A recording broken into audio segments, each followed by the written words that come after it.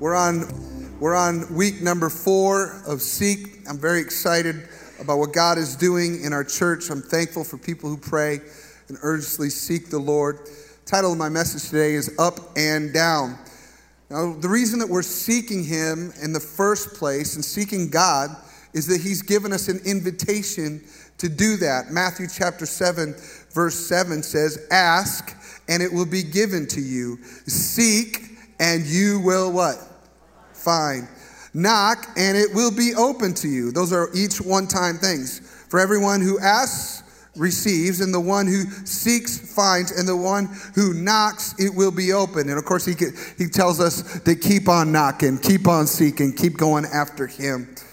If you don't seek Him, you won't find Him. If you don't seek an answer, you won't get an answer. If you're wanting peace, if you don't pursue peace, you won't get peace. And so Jesus has given us the invitation. Last week, Pastor Sam did just such a great job of describing how God is one who oversees all the seasons and stages of our life and how we can trust Him. And if we allow Him to move us where He wants to go, on a caravan or a group of vehicles, wherever it is, He knows where we're going to meet next, and He knows the ultimate dream. And we can trust Him. Turn to the person next to you and say, "You can trust Him." You can trust Him. For us, seek is about more than an experience. It's about following Him throughout life, on hills and through valleys. In other words, it's not just an event, one moment. It's actually a series of events and changing contours of our life. How many of you, your life is very different today than it was 10 years ago? True? So your life has changed, and that means that you go through many terrains, many experiences. Several years ago, Jody and I were asked to come and speak to the MKs in Mexico. MKs are missionary kids, and they had a retreat. And that retreat happened to be in Puerto Vallarta, and that was a beautiful place. Thank you, Jesus. And so I said yes. After much prayer and trepidation, I said, yes, let's go. So Jody and I, we flew into the mainland because that was the cheaper flight into Guadalajara. And one of our Emmanuel missionaries, Larry Gritzmacher, picked us up from the airport, and we got in his SUV, and we headed for the mountains because Puerto Vallarta was on the other side of the mountains. And as we went along, we got stopped several times. There were military checkpoints that we got stopped, and there were machine guns out and everything, and my heart rate went up, and you just felt a little weird, and are we safe? And Larry said, we're safe, and, you know, we're okay. So we get past that point, and then we go up into the mountains, and they have very narrow roads, and they go circularly around the mountain up and around the mountain down. Only they didn't get their driver's license in Minnesota down there. They went much faster, and it went at high rates of speed. And every about a mile, there's these little floral arrangements that were memorials to people who had died on that road. And so it just kind of, was a little imposing. And as we went up, we got up, and then we were coming down, and I get a little car sick if I'm in the back of a car that I'm driving, and we're going fast and swinging around. And finally I said, we got to stop. So Larry found us a place to stop, and then I puked all over the place. And how many know when you're really sick, but when you finally get to let it go, it feels so much better?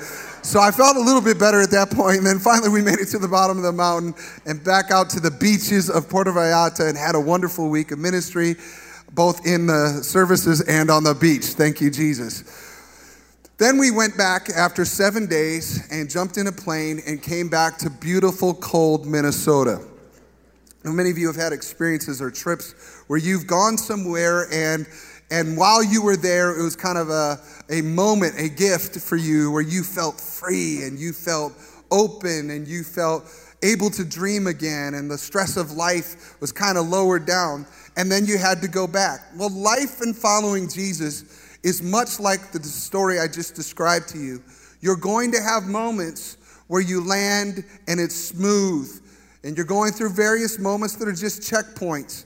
But then you're going to go up a mountain, and then you're going to go down a mountain. And then you're going to have some beach experiences and go back. It's never static. And one of the things about the unrealistic expectations that we can have of our walk with God is that somehow when you say yes to Jesus, everything is just going to be smooth from here on. How many know it's the opposite sometimes, right?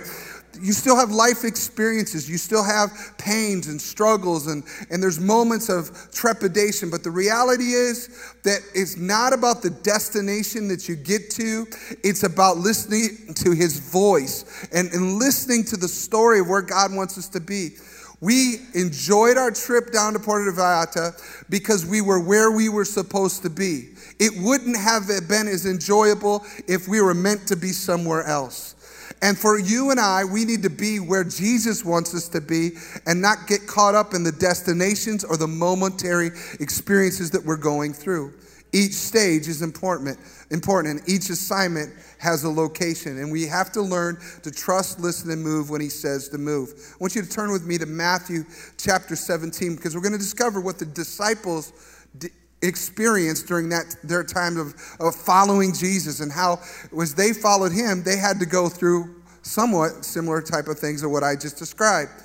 See, the disciples were following him. They'd seen miracles. They'd seen a whole lot of things going on. And then Jesus plucks 3 of them out of the crowd, and he says, I want you to go with me. Look at verse 1, Matthew 17. 6 days later, Jesus took Peter and the 2 brothers, James and John, and led them up a high mountain to be alone. Let me just mention here, Peter is a unique individual in the disciples. He's a guy that does things first and thinks later. How many have somebody like that in your life? How many, they're sitting right next to you right now. So Peter's a doer. He thinks, he's passionate. And I'm thankful that that Jesus was patient with him, that he didn't give up on him. That for me, I like to do things. I might be impulsive at times. So I'm thankful that even in my mistakes, he still believed in me. Peter's in this story. Then James and John are 2 guys that are brothers who had hung out with Jesus, but they were rather ambitious. And the fact that they were ambitious, they wanted great things. Jesus didn't shut that down. In fact, at one point, they were coaxed by mom to ask the question of who's going to sit at your right hand and your left hand. In other words, who's going to be the most powerful in your kingdom? And Jesus had to show them a different way to understand life in the kingdom of God, and how the servants go first. And the greatest of all is the servant of all.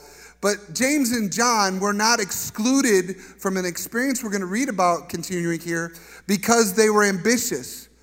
Just because people want great things and they're a little bit unrealistic about their dreams, Jesus doesn't shut your dream down. He's patient with you. He's really patient. How many are thankful he's patient? Because if we were leading us, we would give up on us. But he never gives up on us. Let me keep going. I'm starting to preach my message ahead of time. So he led them up the mountain to be alone. So they go up this mountain. As the men watched, Jesus' appearance was transformed so that his face shone like the sun, and his clothes became as white as light. And suddenly Moses and Elijah appeared and began talking with Jesus. By the way, Moses and Elijah, this is the first time they appear in the New Testament. They've long since gone on. And here they show up in this story. It's amazing. Peter exclaimed, Lord, it's wonderful for us to be here. They're like, I can't believe I get to be here. If you want, I'll make 3 shelters as memorials. One for you, one for Moses, one for Elijah. But even as he spoke, a bright cloud overshadowed them, and a voice from the cloud said, this is my dearly loved son, who brings me great joy. Listen to him. And the disciples were terrified and fell face down on the ground. And then Jesus came over and touched them and said, get up. He said, don't be afraid. And when they looked up, Moses and Elijah were gone, and they saw only Jesus. I want you to catch just a few things here, because this story could be the story of our everyday life. Now, I'm not saying that everybody's going to have a Mount of Transfiguration experience, but the things that happened to Peter, James, and John with Jesus are actually kind of types of the experiences that we have. See, Jesus led Peter, James, and John up the mountain. He's the one that led them there. And the fact that they got to go there, it was a cool deal. But why did he pick those 3 and not someone else? Why not the other disciples? We don't know the answer to that. We could ask Jesus someday, amen. but we don't know at this moment. But the truth is, it's a great story. There are people in your life that are going to have mountaintop experiences, great things going on, and you're not with them at the moment. And you could say, well, what's wrong with me? And you need to stop saying what's wrong with me, or stop pointing out what's wrong with them, and just realize it's not my season to go through the mountaintop. It's not my turn. Jesus has his own plan for me. And for them, they're on the mountaintop right now. But how many know life has a way that things change up? That one moment you're here and the next moment you're in the valley. And so for Peter, James, and John, this is their moment to go up the mountain, and Jesus chose for them to go up.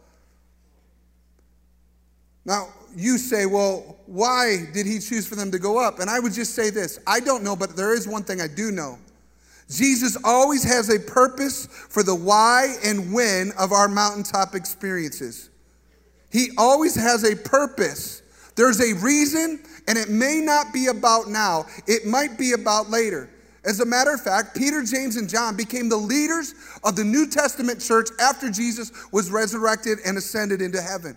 They had purposes beyond the moment. And Jesus, as the good discipler, the mentor, he takes them through an experience that would help them far later on. I use that term mountaintop experience, which is kind of like a euphemism, if you will, for life's great moments, things that we feel good about.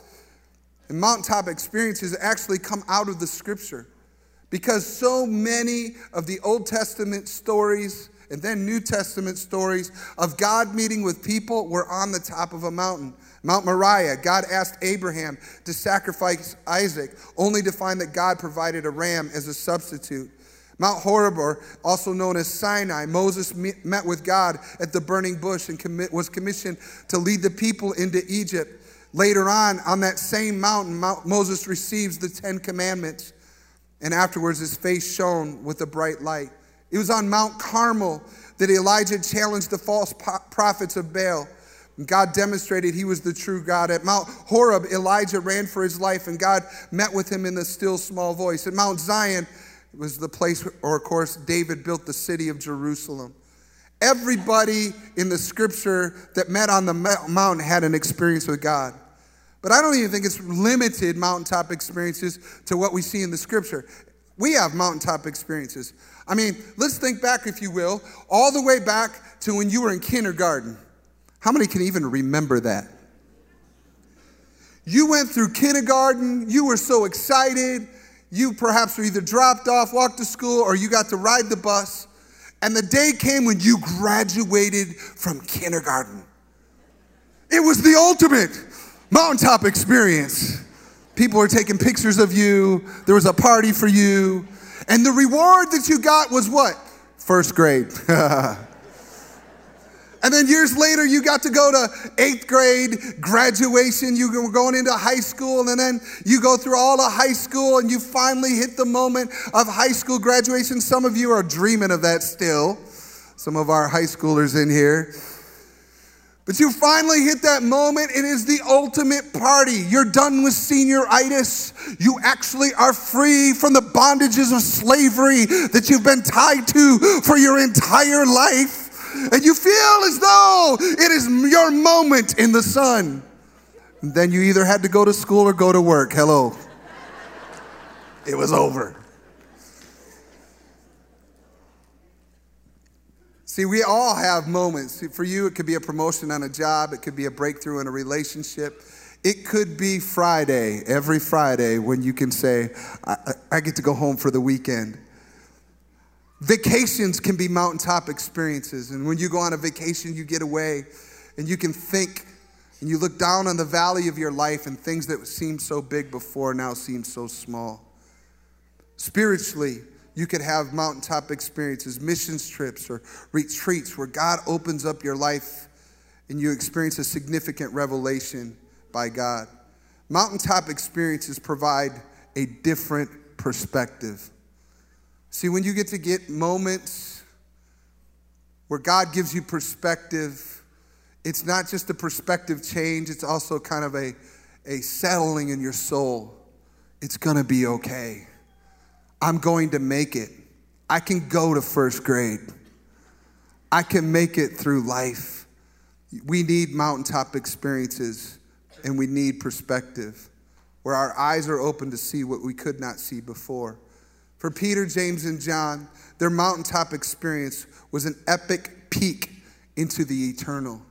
They were stepping into something that they didn't see on an ordinary basis. It says, as the men watched, Jesus' appearance was transformed so that his face shone like the sun and his clothes became as white as light.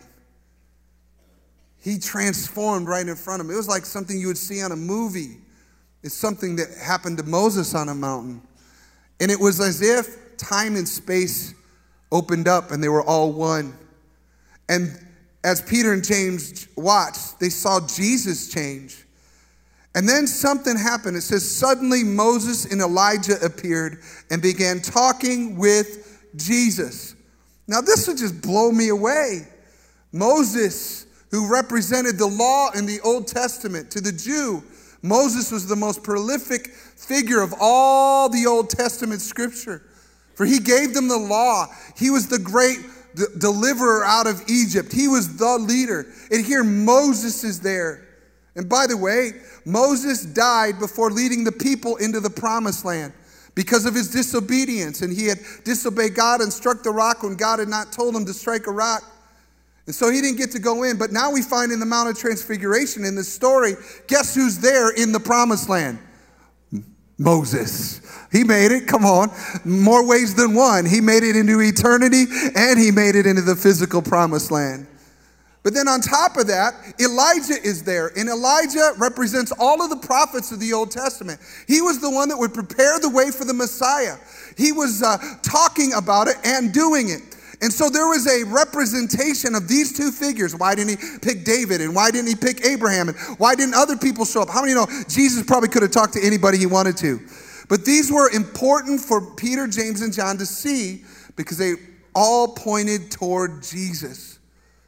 And see, in the moment of the story of what God was doing in their life, they had to be reminded that life is much larger than the segment that they can see.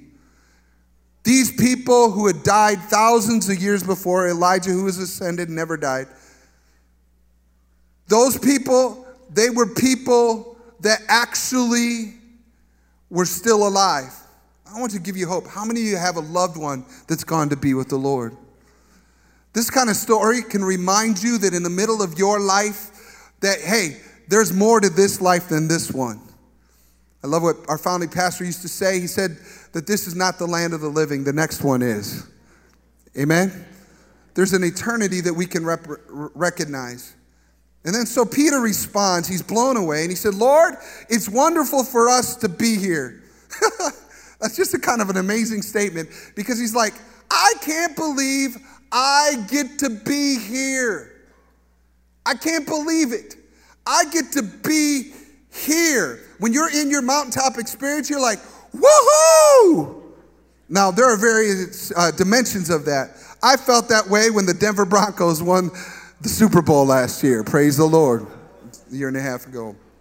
I was like, yes, this is amazing. That was temporary, though. That was temporary stuff. But then there's moments like I'll never forget bowing before the Lord at a youth retreat when I was in high school. And I felt a connection to God the Father that I never felt. And I felt him talking to my heart. And I bowed my knee and I cried. And I'm not a crier. I cried for a couple hours as there was intimate connection between me and my Creator. And there was something about that in the middle where I just want to be here. I can't believe I get to do this. How many of you that have, maybe you've had a past that you'd not like to brag about and things that you've done, and you can't believe that Jesus saved you. You can't believe that you get to be involved in life and the story of God's mission. It's a joy to be a servant of the Lord, isn't it? It's powerful. This is the way Peter was. He says, wonderful for us to be here. If you want, I'll make 3 shelters as memorials, one for you, one for Moses, and one for Elijah. Now, in this crazy moment, he just kind of blurts out, I want to run to Home Depot, and I want to get the materials, and I want to build the shelter. And you're like, dude, recognize the moment, but he's a doer. So he wants to do something. And so he wants to create. And by the way, it's not that all illogical for a Jew to want to do that thing, because the festival of the tabernacles was a biblical practice. They would celebrate with the tents. There was something that would happen. It wasn't that illogical. But he was kind of in the moment, locking in, and he wants to build these shelters. But at the underlying theme of why he wanted to do that, Peter was looking to extend his mountaintop experience. See, what he wanted to do is he wanted to keep it. He wanted to keep it for himself. Let's keep it going, to hold on to it longer than he probably should have. See, the moment, the epic moment that Jesus was providing was not meant to be forever. It was meant to be a specific time and space. And in human nature, we want to hold on to it. We want to keep it. I want to keep this moment forever. I don't want to let go. I don't want to lose it. And I want to hold on to it. That's why in the scripture, there was stories like when God would feed the Israelites in the desert, he would give them manna in the morning. If they were to put it in jars and try to keep it, it would spoil before the next day. But with God, he's not interested in us holding on to something. He wants us to get fresh each and every day. Amen? See, we can love the experience for how we feel and become addicted to the sensory kickback. This is ultimately where I'm heading today. Because as I look at the overall Christian landscape and I think about even our church story, we will proclaim the truth that God heals, that you can be in his presence, that we need to stay in love with Jesus and we need to be in the Holy of Holies. But the absolute biblical reality of life is this. We need to realize that we need to love him and accept his assignments more than we love the gifts that he gives us. And we can mistake the gift for God.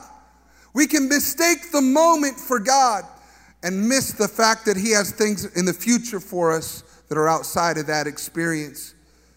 See, there is a need for us to move on, and God isn't interested in us holding on to what he's given us. He wants us to remain available to listen to his voice. He does not want us to love ourselves more than him. 2 Timothy 3, Paul warns of a day coming.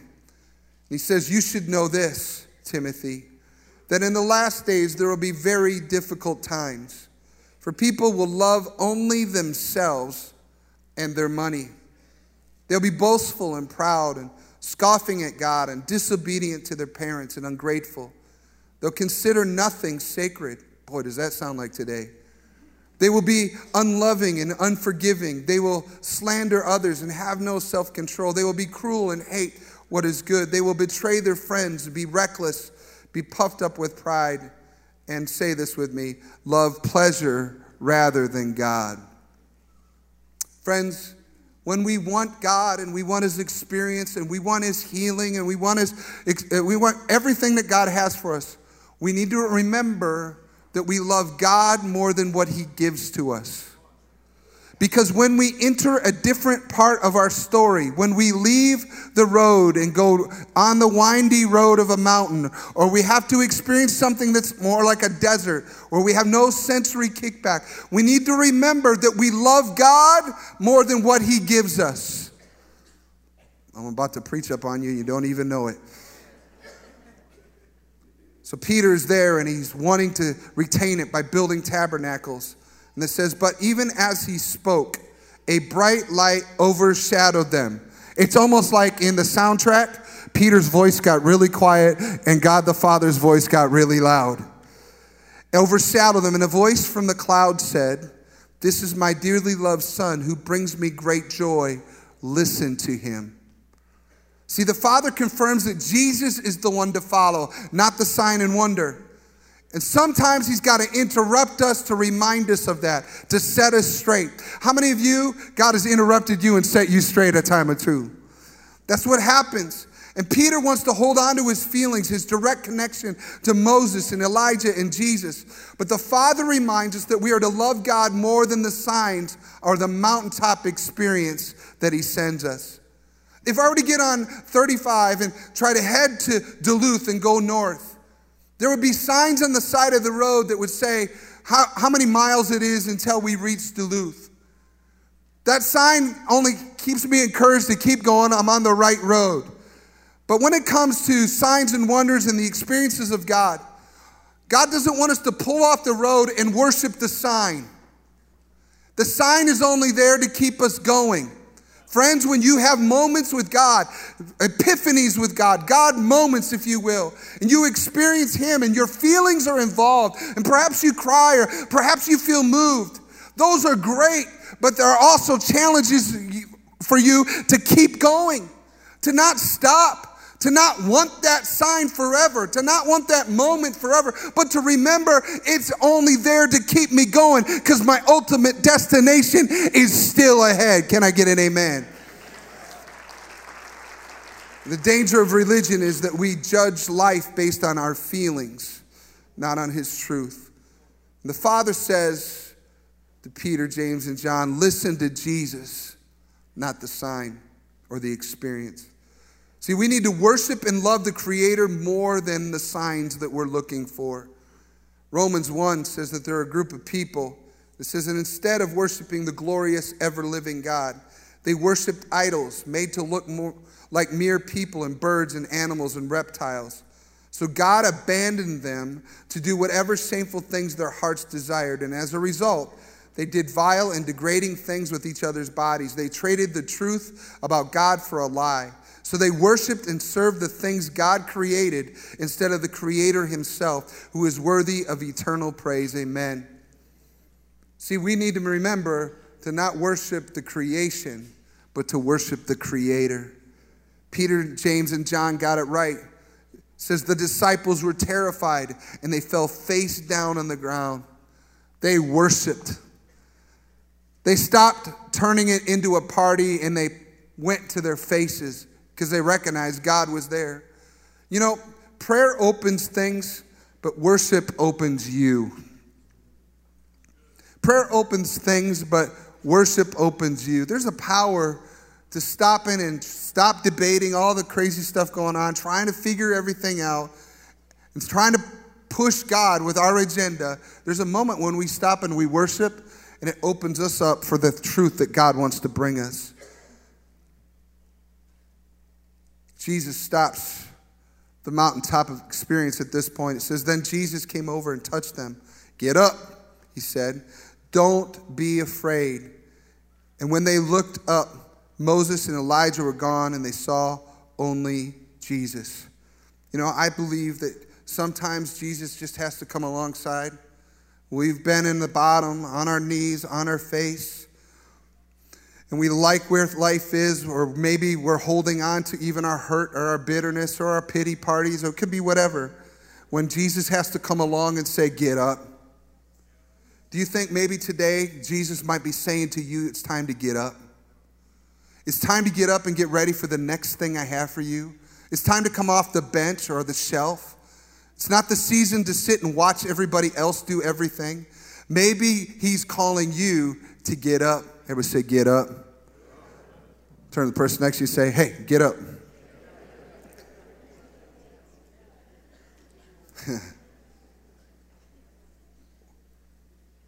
So He tells them to get up. Don't be afraid. And when they looked up, Moses and Elijah were gone and they saw only Jesus. You know, when all the feelings are gone and all the emotional moment. You know, we had a great service here last Sunday night. Beautiful presence of the Lord in the sanctuary. And after it was all done and people went and left, and it felt a little different once everyone had left. You know, it's okay after the movie's over because you still have Jesus. And as long as you have Jesus, you have everything. He's taken you up the mountain. He's given you a different perspective. He's reminded you that eternity is real. But now it's time to leave the movie and get busy with His plan. You see, there is a purpose at the bottom of the mountain. The bottom of the mountain is purpose. Jesus has an assignment for you. Your valleys matter. For you and I, what's at the bottom of the mountain is the mundane, ordinary, everyday stuff. Your Monday, Tuesday, Wednesday, Thursday, Friday, Saturday, they matter to God. They're so important to Him that He Himself gave us the model of how to work. In Genesis, when God created the heavens and the earth, He worked for 6 days and then He rested. For God, work is important. Your work matters to God. Whether it be at school, come on somebody, or you're assigned to work at home, or you're assigned to work in the community around you, there is work to do at the bottom of the mountain. It's time for Christians who have spent time with Jesus to stop resisting your job, your school, the place where He's assigned you, and recognize that He's got a purpose for you at the bottom of the mountain. Come on, somebody. It matters. There's a purpose. It says in verse 14, at the foot of the mountain, a large crowd was waiting for them. A man came and knelt before Jesus and said, Lord, have mercy on my son. He has seizures and suffers terribly. He often falls into the fire or into the water. So I brought him to your disciples, but they couldn't heal him. And Jesus said, you faithless and corrupt people, how long must I be with you? How long must I put up with you? Bring the boy here to me. And then Jesus rebuked the demon in the boy, and it left him. And from that moment, the boy was well. My purpose this morning is not to talk about why the disciples could not cast the demon out or to heal the boy. My purpose is for you and I to recognize Jesus didn't want to stay on the mountain because He cared about the little boy. And He said, I got to go down to the bottom of the mountain, and we need to follow Jesus where He's leading us. And if we walk with Jesus and talk with Jesus, that time will come like it did with the disciples when He was ascended and they were left and they had the Holy Spirit in each other, that they became the ones that walked alongside the little boys and saw them set free. They became the ones used of God. See, your story is a growing story. If you keep walking in faith, God has greater challenges and greater opportunities for you ahead. You just have to trust Him along the way. If I've got Jesus, I have everything. See, the supernatural is preparation for our purpose. When you have moments with God, when you have mountaintop experiences, they are meant to propel you into your purpose in the valley. There is purpose for you. Most of life is lived in the valley. That's where things grow, in the valley. And whatever happens in church isn't just for you. It's about the people in your valley. Friends, we can't keep all of our experiences in this building. We need to take our mountaintop moments and use them to meet the need right outside the door. We need to see what God has called us to. The neighbors, the co-workers, the classmates. Jesus cares about those people around you.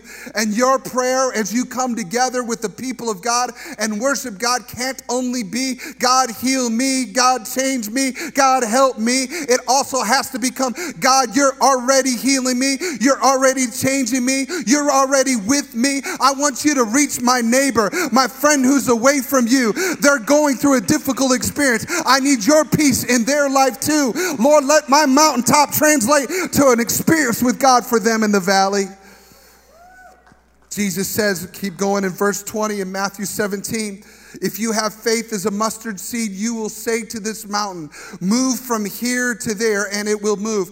And nothing will be impossible for you. Say that last part with me. And nothing will be impossible for you. Friends, when we walk with Him, we have the promise from Jesus Himself that He will take our mountaintop and He will translate it into our valley. He will be with us. And if we follow Him, we can have faith to see the impossible become possible. Friends, this next week we have Super Sunday, and we're believing in God that He will take impossible lives, people that would never go to church otherwise, people that are away from God, and not only will they hear a good talk, but their lives will be transformed. That's the promise that we hope for every time that we gather. That's the hope that I have as your pastor, that God would do a dynamic work in all of our lives, not just for the moment, not just because your name is already written in the Lamb's Book of Life. Otherwise, hey, take me home now, Jesus. We got work to do. We need God to move in the Twin Cities. We need to move in our neighborhoods. We need Him to breach into the schools. We need God to move in the impossible ways. Can I get an amen? I told you I'm about to preach up on you. So let me ask the question. Perhaps God has given you a dream during one of your moments. Are you working toward making that dream a reality, or have you given up in the valley? Perhaps God has healed you during one of your moments. Are you praying and believing for healing for someone else? Maybe God opened your eyes to his glory. Are you sharing who Jesus is with the rest of the world? How can you bring your experience into the valley? As I close today, I want to reaffirm for our Seek series that we need to continue to seek him, to pay attention to what he shares with us on our mountaintops, to listen for his voice and not worship the signs, and to embrace the valley where Jesus will lead you. I want you, instead of cursing and hating your job, to start thanking God for it. Instead of really hating your boss or the people around you or your teachers, pausing and saying, God, thank you for the valley you called me to be in. Would you bless the people around me? Would you turn things around? Embrace that valley and then ask for the faith to see the impossible become possible through Jesus. That's what can happen. Would you stand with me?